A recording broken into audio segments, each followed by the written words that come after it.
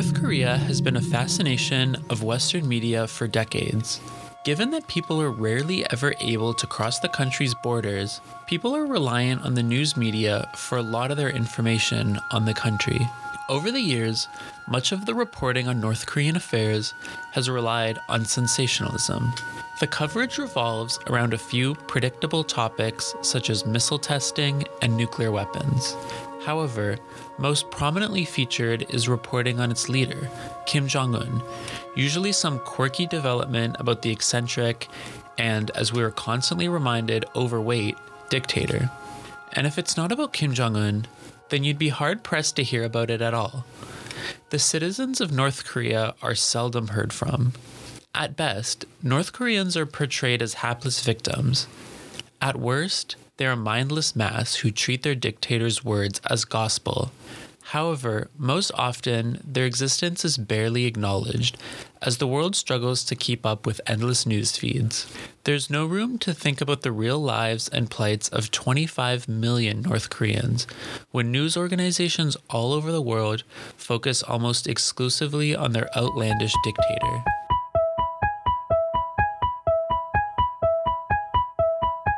Hye Ji-yoon wrote a piece for the Review of Journalism about where the Western media fails when it comes to reporting on North Korea.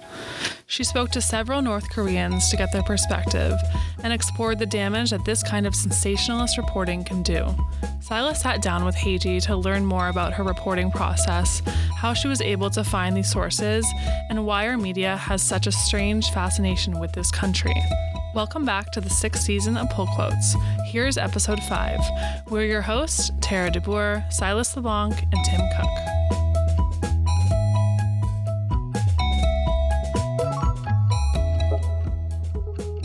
Hi, Hye Ji. Hi, Silas. How are you doing? Good, how are you? I'm good. Thanks for having me today. Of course. Yeah, I guess before we start talking about your story specifically, can you just talk a little bit about your kind of background in journalism as well as what you kind of like reporting on? So I wouldn't say I have like a very extensive background or anything. Yeah, I think this program, I'm an undergraduate. I think this program is basically all the background I have, and then did some walking around interviewing people first grade, and then the pandemic hit, so the rest of my undergraduate was pretty much done remotely. So I think I have about as minimal a background as you can get in journalism. What kind of topics do you typically enjoy reporting on? So it depends on my mood, honestly.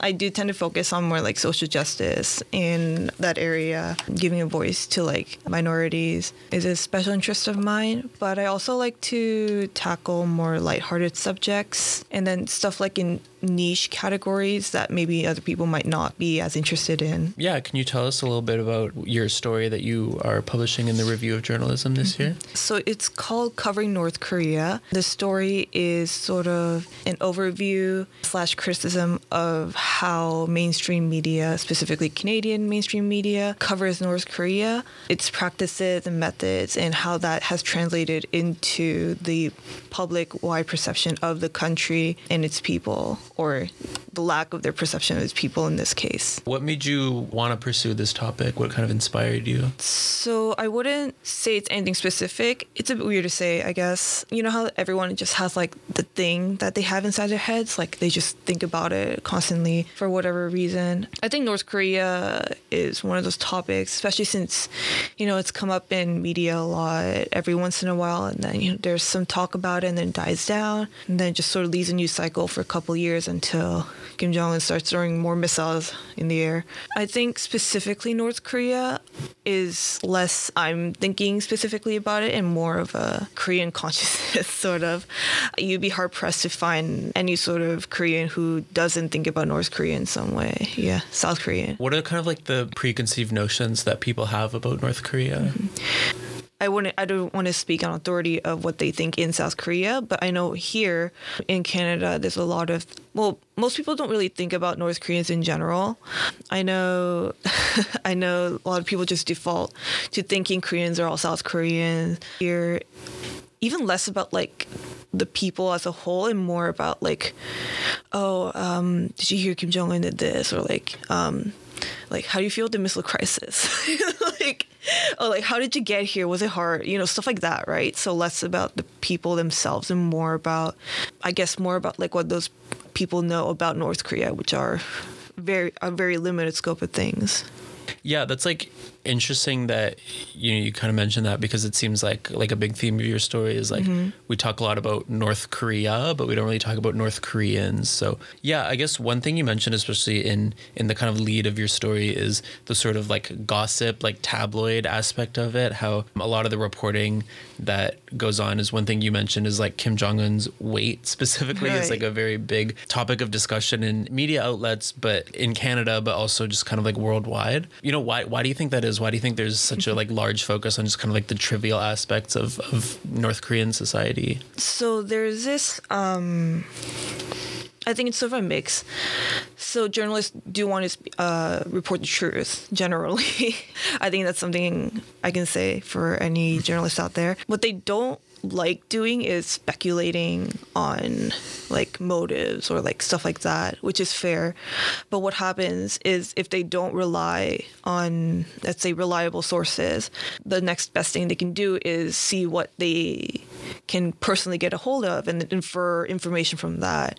And a lot of what you see from North Korea state media itself is Kim Jong-un, and he doesn't really divulge a lot of information about himself, but you can see his physique, you can see his weight, you know, how he's strutting around, whether his ankle is, whether he's like limping his ankle or whatever.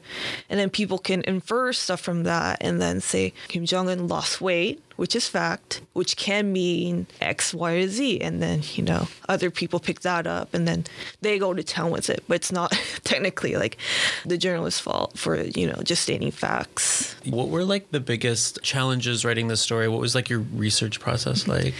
Definitely the biggest challenge was finding sources. Well, it's hard finding North Koreans to talk to, first of all. I had to resort to like basically asking my family and then like asking them for any like North Korean contacts, or like asking them for contacts who had North Korean contacts, etc. I think that was like the biggest hurdle of the story itself. There's also a bit of a struggle with finding the main point, because there's obviously a lot about North Korea that I haven't even touched in the story itself. And I had a bit of a trouble finding that focus, like what I wanted to tell the audience, and also what, from the few North Koreans I spoke to, what I thought they wanted to tell Canadians as a whole. Mm-hmm. Can you talk a little bit about like the people you spoke to, you know, like who were like the characters in your story? Mm-hmm. So the people I could access the easiest were definitely activists and also journalists who cover North Korea. There are a couple that didn't make it into the story, but I talked to a couple of international journalists, Sasha Petrusik for one, about their process for covering North Korea, how they approach such a difficult topic, which I got a lot of insight out of. Secondly, were the activists. I wanted to get a bit of opinion from them and like see what they were also hoping would be more widely known by the Canadian populace, to get their perspective. This was mostly back when I couldn't access any North Koreans at all, so they were sort of like a supplementary or secondary source for that area. And then when I could actually talk to North Koreans, Rocky Kim or Kim Nok-bong in the story, and I also talked to another North Korean completely off record. But yeah, when I talked to them, I made sure to really ask them like what they wanted Canadians to know, what experiences they went through. I just really wanted to hear their perspective of the whole situation and like how they felt as people or like citizens in Canada. One thing I think that kind of came across in your story is that it's like really hard to find like accurate information about North Korea, and it's also, like you said, like kind of hard to talk to like actual North Koreans, like actual people who have like lived experience with this kind of stuff. So yeah, how did you like go about like verifying like the accurate information, as well as just like how did you like end up finding people to talk to? Verification is still pretty spotty, I'd say. I try to triangulate as much as I can, find several sources for the same information. And if I couldn't find it, sometimes I did take them at their word, because I feel like for some things, they really are like the best source for it. And I was willing to meet them a bit more than halfway for that. Obviously, using as much journalistic integrity as I could and like, you know, trying to confirm as much as I can. But in the cases instances where it was a bit more spotty, I tried to play around that, tried not to keep it too specific, but also try to keep the information in so that the point of the story would come across. As for how I accessed some of the sources in question, namely other North Koreans mentioned before, but I did have to resort to asking my parents. They're a lot more involved in the wider Korean Canadian community, and through them, I managed to contact a North Korean friend of hers who had a North Korean contact willing to talk with me. And then from that North Korean contact, they referred me to Rocky Kim, Kim Nok-bong. So yeah, that was sort of my journey to finally getting some actual North Korean voices in the story. When you talked to these sources, was there anything that kind of jumped out to you in terms of like what's missing from the media coverage? Is there anything that you learned, maybe some like preconceived notions that you had that were kind of broken when you actually started speaking to them and hearing their experiences? Or even just like, was there anything that kind of like surprised you? It's a bit weird to say like preconceived notions, if only because there weren't that many when I went in, I feel. Just because like North Korean news is so slim as far as any news about any North Koreans in Canada is like so slim. There weren't a lot of preconceived notions that I felt like I had when I went in.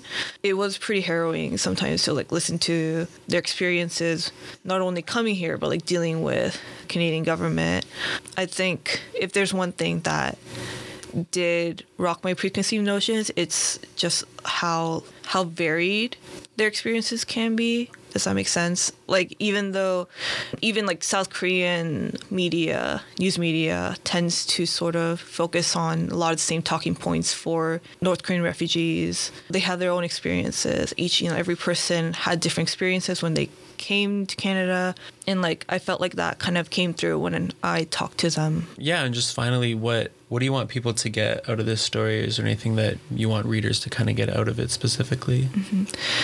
How do I say this so that it doesn't sound like a weird quote, weird out of context quote?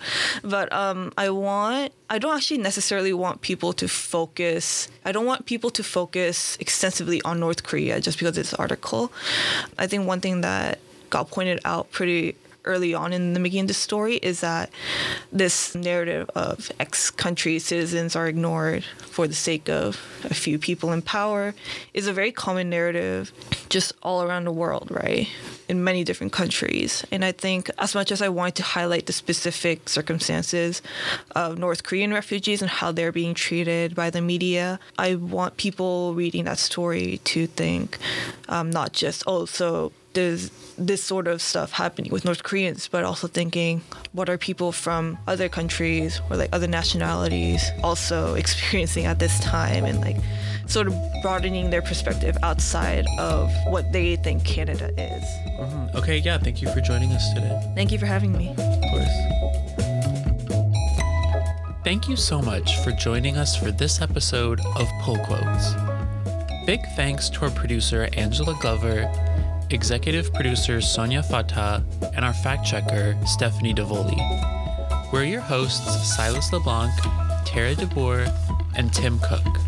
We'll see you next week.